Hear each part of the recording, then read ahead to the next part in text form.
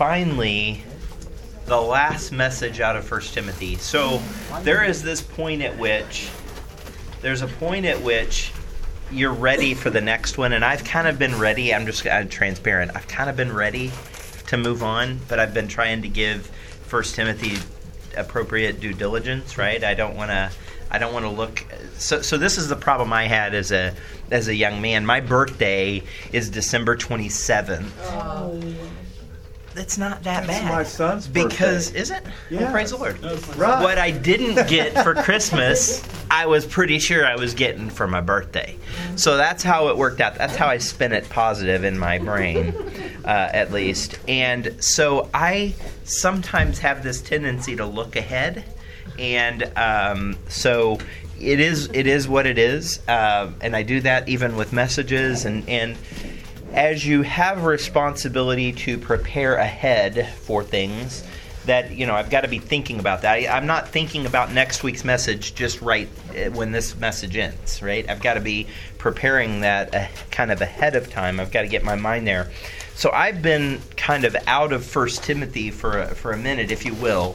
But I am excited about today's message.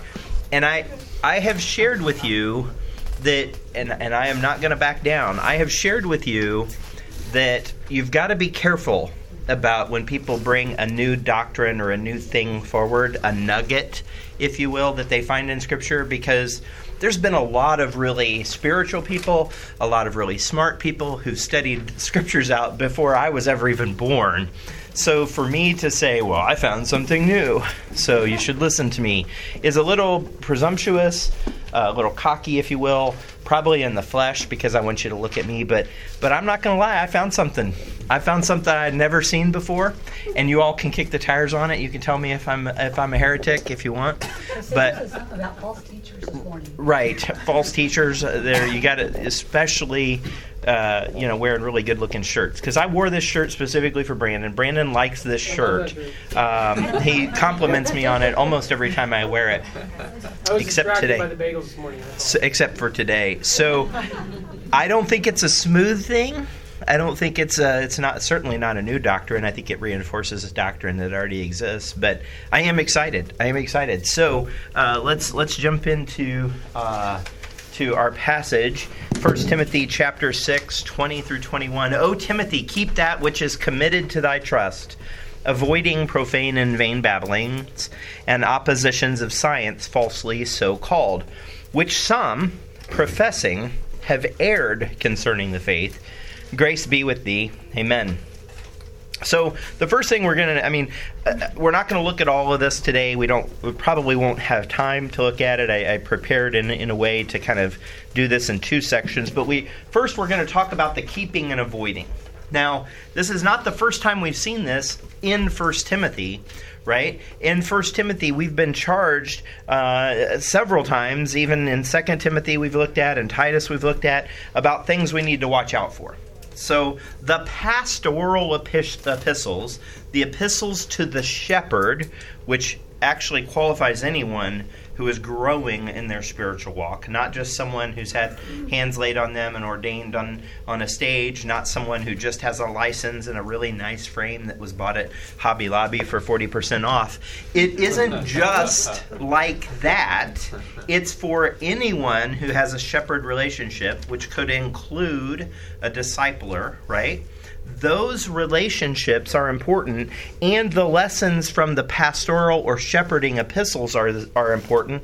And he says, keep that which is committed to thy trust, and avoid profane and vain babblings and oppositions of science, falsely so called. So we're going to talk first about keeping, right? Keeping. There's some things that we were told to watch, to hold, to protect or guard. That's what keep means. Sam actually mentioned it. I got to talk to him because he keeps stealing my thunder in some of his messages, because he was told, if you remember, that Adam and Eve in particular, were told to keep the garden, which included guarding it.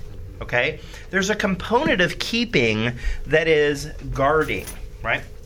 If I was to play a game and I was to take Shane's phone, sorry Shane, we're gonna play, and we were to play keep away, right, from Shane, there's a component where I'm now guarding him from it, right? I'm going to pass it around. We're going to try to toss it and keep it from him, and we're going to laugh at his ill. Right? He's I almost got it, right? So that's the keep away. When you play keep away, you're guarding it from someone else. When you keep that an old castle back in the medieval times, the center was called the keep because it was designed with layers, circumferential layers of protection, and ultimately when it got to that keep, that's where everybody packed in if they had to. That's the area where you watch, you hold, you guard it the most intimate way. But notice we can't avoid this in John 14:15. If ye love me, keep my commandments. Now what we do is we think of that and as an action of keeping being I'm going to follow them, and there is clearly a component of that. But Paul was telling Timothy to keep them. Don't let them be taken away from you. Don't let them be neutralized. And what is the biggest attack by Satan on the church is the Word of God. If he can undermine the Word of God, then everything else he can do whatever he wants, because now the rules are all messed up, right?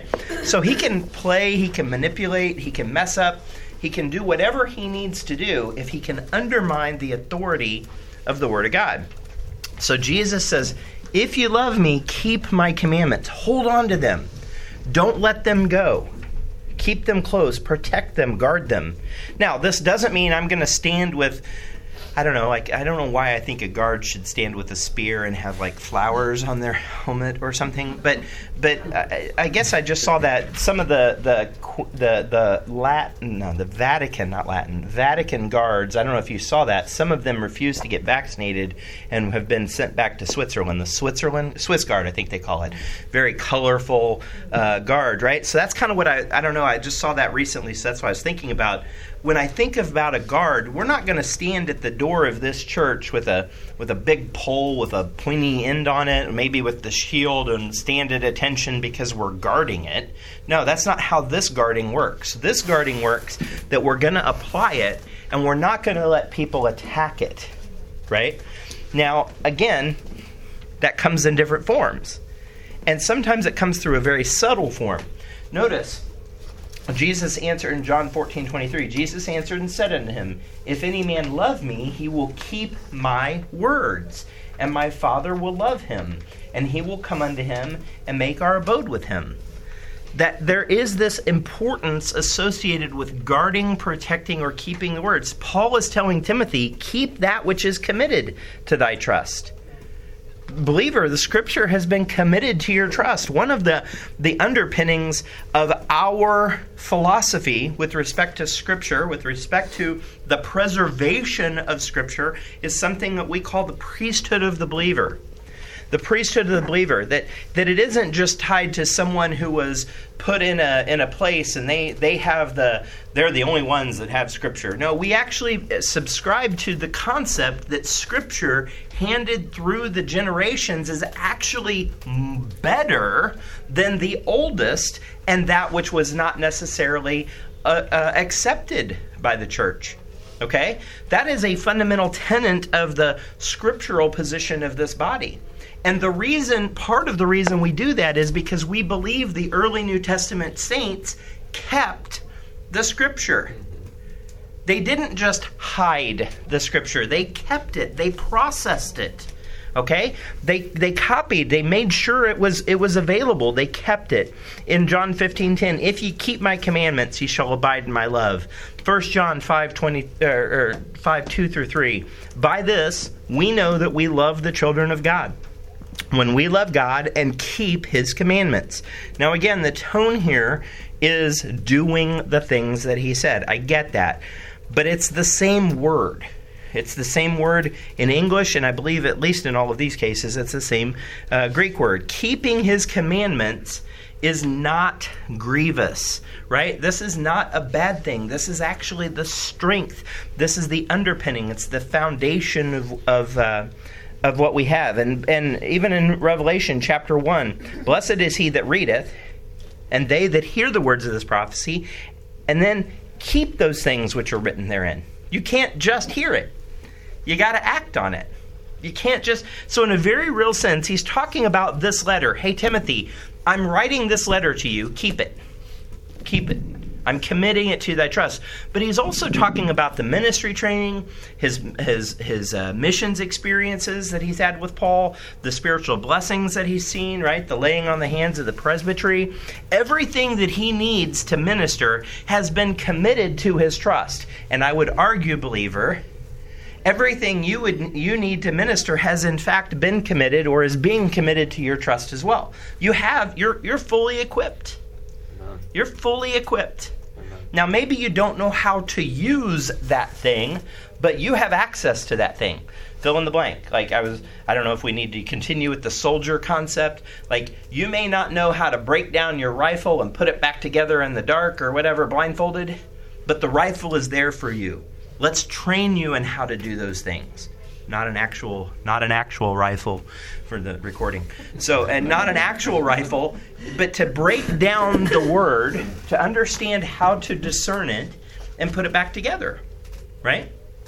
How to apply it to your life. To whom much is given, much is required.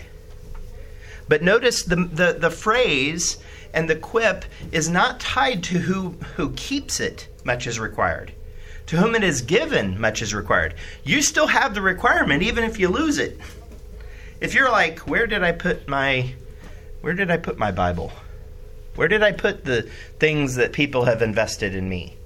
If you forget those things, I don't mean to sound harsh, but that's on you. That's on you. You've got to be here. You've got to be, and I don't necessarily mean here, although I do think you get equipped in this space, but you need to be here. You need to be serving. You need to take the next step. You need to get discipled. You need to consider LFBI. You need to consider what it is the next step for you. Maybe it's cost of discipleship, so you can evaluate discipleship. Maybe it's new members class. We just had this last week. The new members that were recognized. And so maybe you need to take a decision on baptism. I don't know what it is, but something has been committed to your trust, and you need to keep it. Again, the requirement is what's given to you, not what you still have. If you've lost it, that's on you. And I'm not talking about your salvation. I'm talking about the equipping. So hang on to it. Hang on to it. The second thing, right, this keeping and avoiding is the concept of avoiding, right? So now he says avoiding, vain, profane and vain babblings and oppositions of science falsely so called.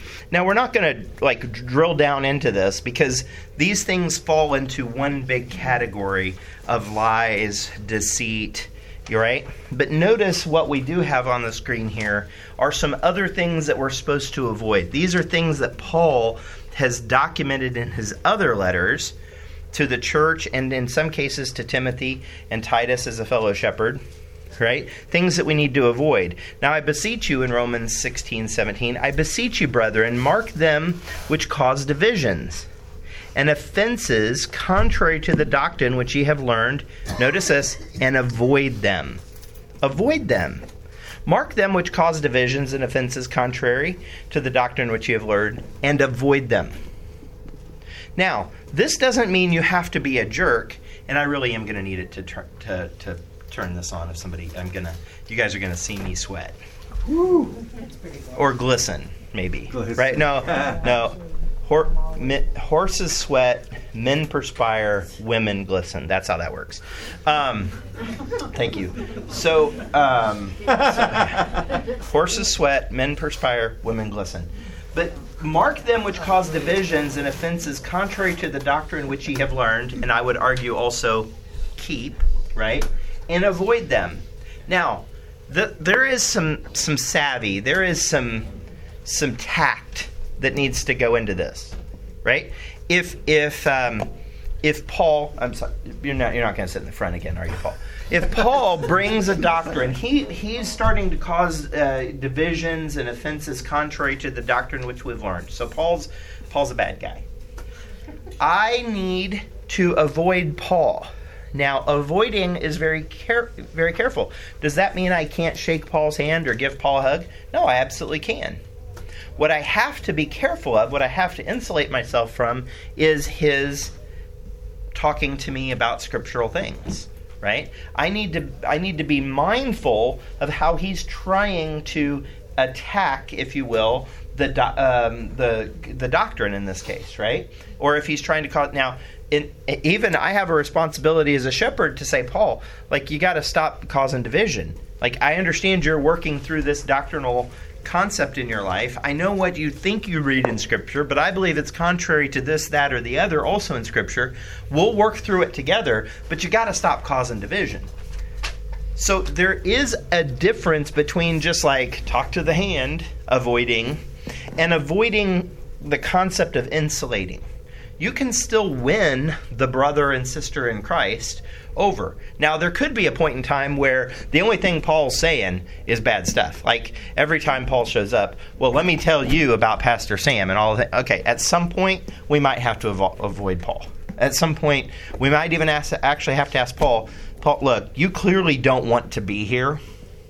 You're only here to take an attack on this body or its leadership, so maybe it's time that you move on. You know, maybe it's time that you figure out where it is that fits for you, and you go, I love you, I don't want to leave you. It was just an illustration. Okay, so I'm going to move on because I'm starting to feel a little guilty. So notice, so we're supposed to mark them which cause divisions, right? We're supposed to avoid them. But there is some nuance to the concept of avoiding. Nevertheless, to avoid fornication, let every man have his own wife, and let every woman have her own husband. Now, this is a little bit different aspect, right? Because I can't dabble, I can't be close, like I can try to win the brother over, right, who's causing divisions. I can't do that with respect to fornication. Like, it's a hard stop. Like, there's a line in the sand, and we're not going to cross it, right? But I will guarantee you, every situation that I've I guess I'll say had exposure to were situations where I've counseled people in this situation, or, you know, family situations, extended family situations where these kinds of things, friend situations where these kinds of things were in play. Fornication didn't just happen.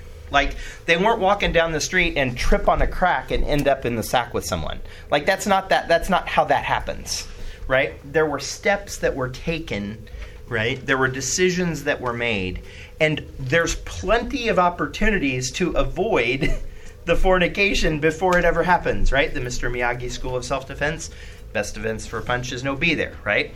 Best defense for fornication, no be there, right? Yeah. No be there. Right. Notice this, that in 2 Timothy 2, but foolish and unlearned questions avoid, knowing that they do gender strifes. Amen. A guy that I kind of like. I would consider him a friend. He does not go to church here. I do believe he's a believer. You know, is a guy I don't know if I'd say I look up to, but there's certain aspects of this guy's life that I respect. He posed a question on Facebook, and I think I know why he did it, but he posed a question about if someone claims to be saved but has no fruit of the Lord in their life, are they really saved? Well, it just led to a bunch of debate, a bunch of bleh on Facebook, because everybody's approaching it with the nuance that they would bring to a scenario like that. And finally somebody's like, well, you got to give a little more detail. Like, you've got to, like, it's impossible to make a judgment based on just well, I could say no, that they're not really saved because there's no evidence, but what do you really mean by no evidence? Is it just what you're seeing? Or, you know, so, well, I would argue, literally when I read it and I started seeing all the comments, I'm like, well, that's a foolish question. That's a foolish question. Now, again, there's ways to use those kinds of things to provoke people to conversation, to provoke people to consider. But at the end of the day, we've got to be careful to avoid foolish questions and genealogies and contentions and strivings about the law. That isn't the point. That's not what we've been called to do, believer. I feel something. Hopefully it's not the heat. We've been called to avoid these things. If you think asking a question, if you think think, poking the bear, as it were, is getting a rise out of someone. That's maybe a better way. Like, sometimes that's just a foolish question. And Sam hit the nail directly on the head this morning when he talked about our counseling ministry. And Michelle and I have gone through that training, and hopefully in the next couple months will be some of the counselors assisting in that ministry. But the goal is not to tell people what they need to do. The goal is showing them what they need to do and them making the decision that that's what they need to do. Because I can't want it for them.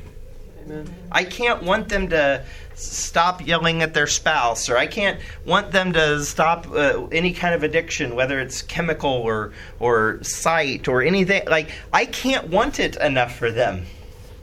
They've got to want it. They've got to see the inconsistencies, the incongruence between what they're doing in Scripture, and they have to make the decision through the power of the Holy Spirit. And if they don't have the Holy Spirit, we'll deal with the salvation matter. But we really got to be careful, because even in that counseling ministry, we're not going to provoke them with foolish questions. We're not going to approach this with some psychobabble of trying to get them, to buy in. Or it's going to be very simple. You're doing this. Scripture says this. Those don't line up. Do you believe the Word of God or not? If you don't, then I'm not sure how I can help you other than pray for you. So avoiding those foolish questions. So here's the part that we're just simply gonna jump into here with respect to the second half. And I think we're doing okay on time. Second half of this. So if you'll remember, you've seen it on the top of your page, the last 4 words without considering the amen. Grace be with thee. So how could I skip over Paul's very impassioned, very loving, I would argue, very intimate, very connecting kind of phrase, grace be with thee. Well, what is grace? It's the unmerited, unearned, undeserved favor with God. It's God giving of himself when he doesn't need to. And the Old Testament grace is really interesting. The Old Testament view of grace is one of that's just a gift. It's arguably temporal. And notice that Noah found grace in the eyes of the Lord, right? He found grace in the eyes of the Lord. Psalm 45, verse 2, thou art fairer than the children of men. Grace is poured into thy lips, right? Proverbs 1:9, for they shall be an ornament of grace unto thy head. Proverbs 3:34, surely he scorneth the scorners, but he giveth grace to the lowly. So Paul is saying, grace be with thee, but he is within the context of a New Testament philosophy. It's not within the context of the Old Testament philosophy, which is a very kind of like the Holy Spirit, kind of temporal. It would come on people, it would go away from people. Grace was not the same in the Old Testament as we see in the New Testament. It's just simply different. It's just simply different. So I've got a little bit of a question for you here. Does anybody know what all these verses have in common? Don't turn your page over. Maybe you already. Does anybody know what these verses have in common? And so the easy answer is they all say the word grace, and that's true. Anybody know what else these have in common? There's a bit of a pattern here. Look for the pattern, Bible student, Bible scholar. Is it the last verse where Paul says, "Grace be with you"? It's the last verse or one of the last verses where Paul does that exact thing. Good job, Jimmy. You get a bagel. No, actually, or a banana. There you go. Look at this. Romans 6:24, the grace of our Lord Jesus Christ be with you all. Amen. 1 Corinthians 6:23, the grace of our Lord Jesus Christ be with you all, or be with you. Each one of these kind of last verses, and again, it's either the last verse or one of the last couple verses, Paul says this exact thing. Now, he's not just closing the letter with sincerely or respectfully or like this is a command. This is the last thing he once remembered. This is the last thing he's communicating in the verse or in the letter. It's one of the things he wants to be remembered. But notice it's be with, be with, be with, be with, be with, be with, right? It's literally consistent, right? I don't think there's any of them that don't say be with. Are there? No, they all say be with. Okay? But we notice actually that happens at the beginning of the passages too, at the beginning of letters. Not always in the first verse. You can see it looks like 1 Corinthians and Galatians or verse 3, and Romans it's all the way down to verse 7. But he says, grace to you and peace from God our Father. It's a very similar pattern, right?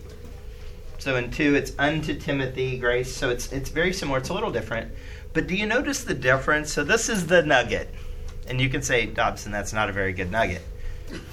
But, It doesn't say be with. huh? It doesn't say be with. I still don't know. It doesn't say be with. It doesn't say be with. It says be to. Right.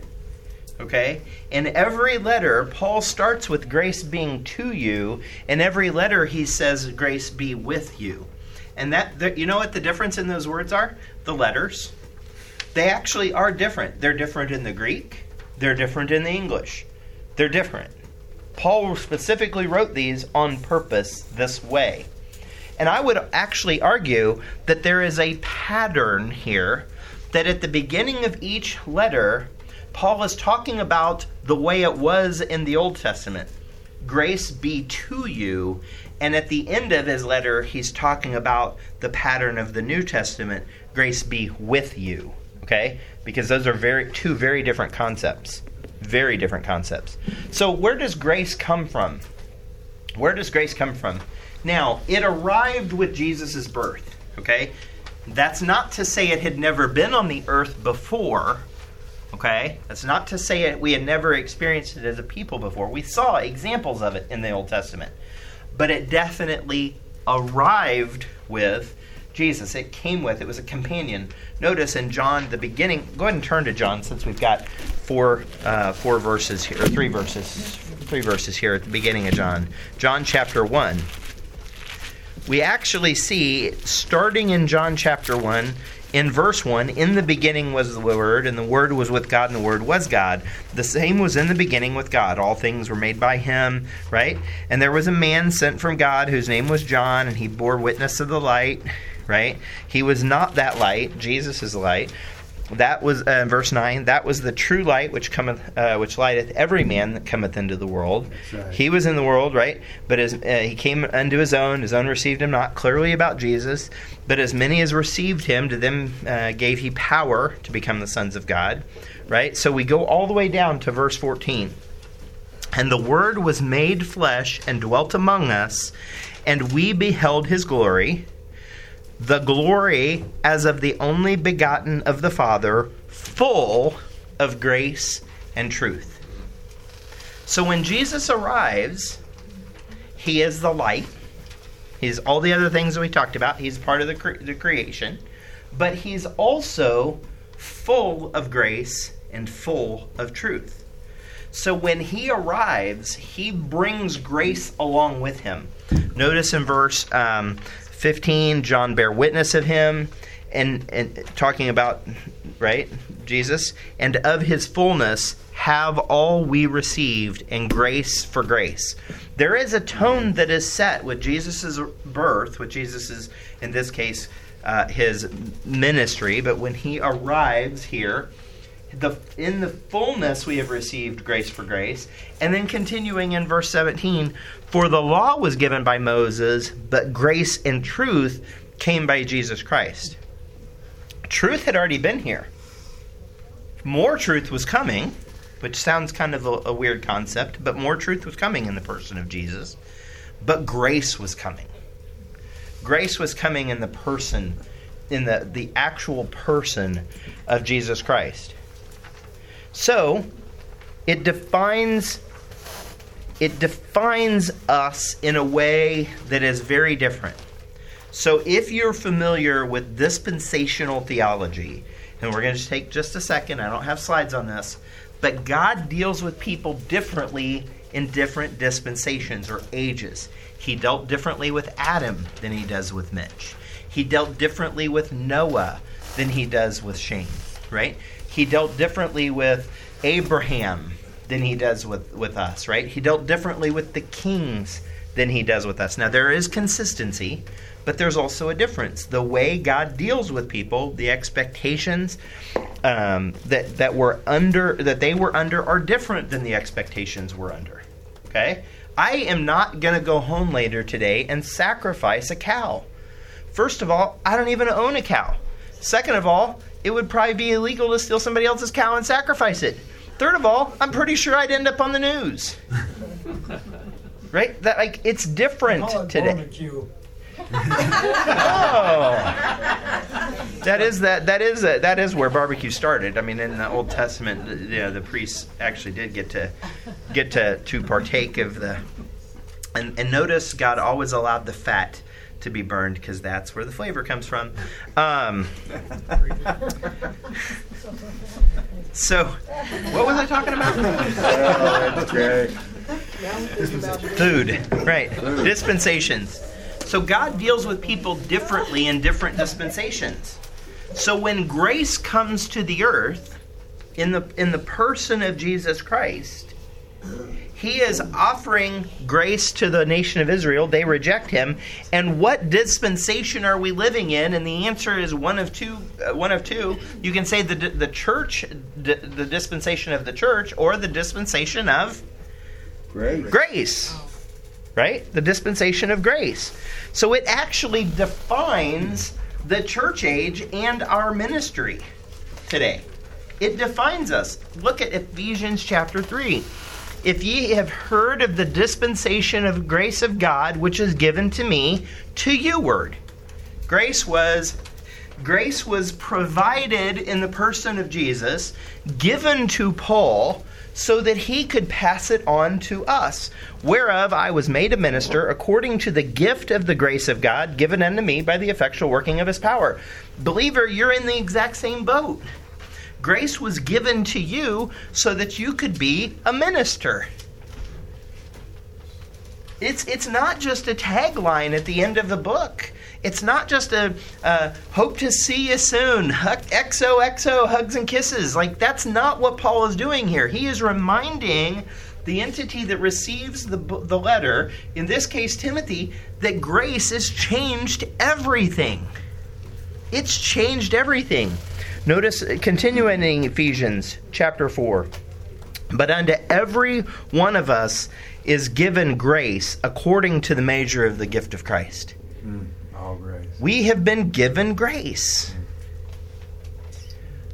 Have we been given grace just so that we can roll look, at some point in time, I got to do it, I guess, before Biden puts this $600 thing. At some point, I'm going to go get $1,000, ask for it in ones, lay it on the floor, and roll around in it, because I've always wanted to know what it felt like to roll around in money.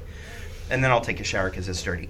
But if he puts this $600 deal in, I probably won't do that, because they'll be like, what do you do with that money? Grace was not given to you just so you could get it in small denominations, lay it on the floor, and roll around in it. Grace was not, that's not why grace, that's maybe one tiny aspect, but it is not the completion of why grace was given to you. Grace was given to you, A, for your salvation, but B, for your ministry.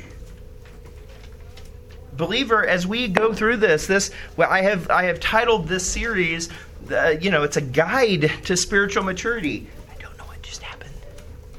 It came back. A guide to spiritual maturity, right? There's a pathway for you to go from being less mature to more mature. And I would argue sharing grace, living in grace, but letting grace flow through you and out from you, not just in and staying within the four walls of your heart, but actually pouring out is what he wants. Look at how Paul puts it in Romans chapter 1. By whom we... So he's writing Romans to Roman believers, to Christians. This is not just, hey, Timothy or Titus.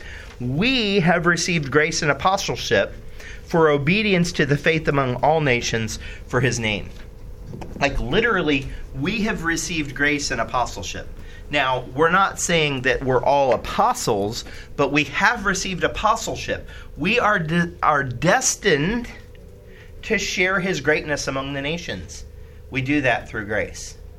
Sure, it's also how we live. It's how we were saved. For by grace are you saved, right? Could have gone down that path in my study.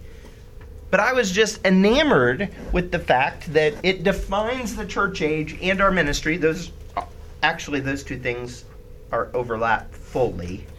Our ministry today looks different than the Old Testament, than the different dispensations, because of the nature of dispensational theology, the way God deals with us. But the blessing here of all this, to me, was this. The last words of Scripture literally are the same words. The grace of our Lord Jesus Christ be with you all. Amen. And you might argue, well, that's literally just a nice salutation. It's just a nice salutation. Well, then I'm not sure you believe that every word of God is pure, and that you believe that Scripture was written and that all of Scripture is beneficial, right? That it's all profitable. Because these words were written down, and in some cases, a lot of times, I would argue that it's something that we just glance over, because just like I said at the beginning of this, we kind of, we're coming to the last verses of the book.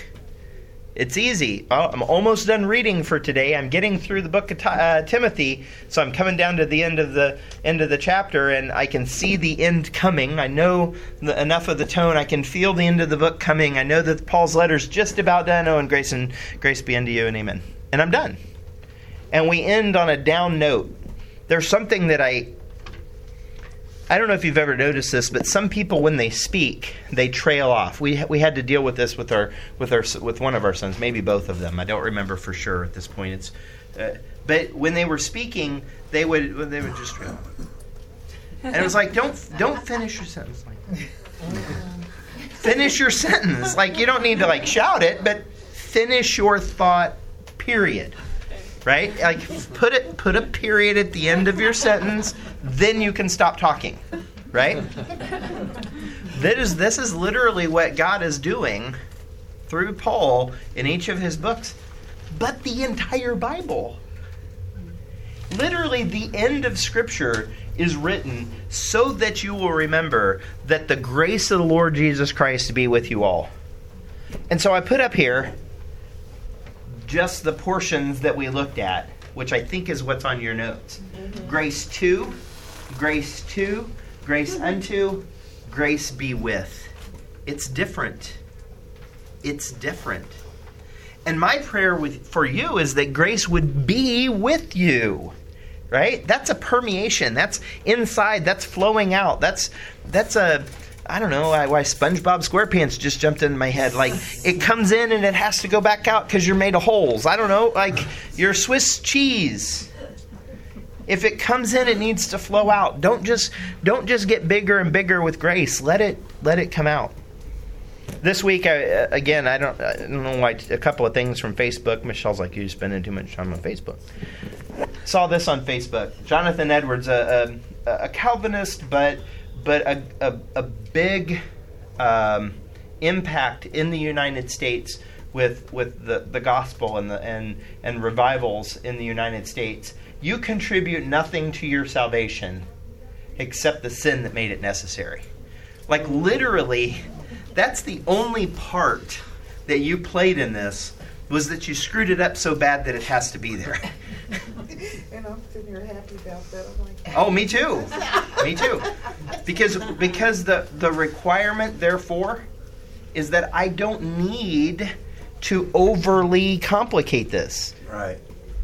Now again, the reason I called him out as a Calvinist is because there's a Calvinistic tone here, right? That even faith and that sort of thing, and we can have that debate.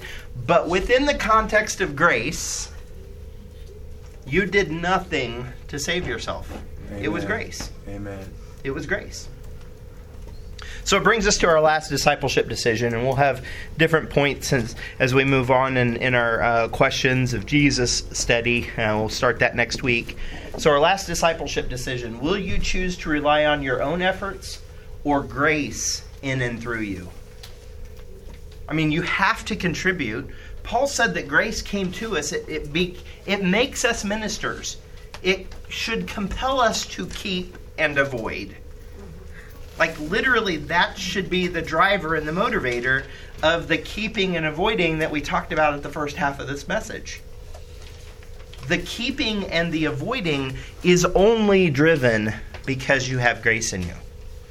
So please, please, as grace flows through you, when you have to keep, and you're like, we're staunch on this, and I'm going to squash anybody who doesn't read the King James.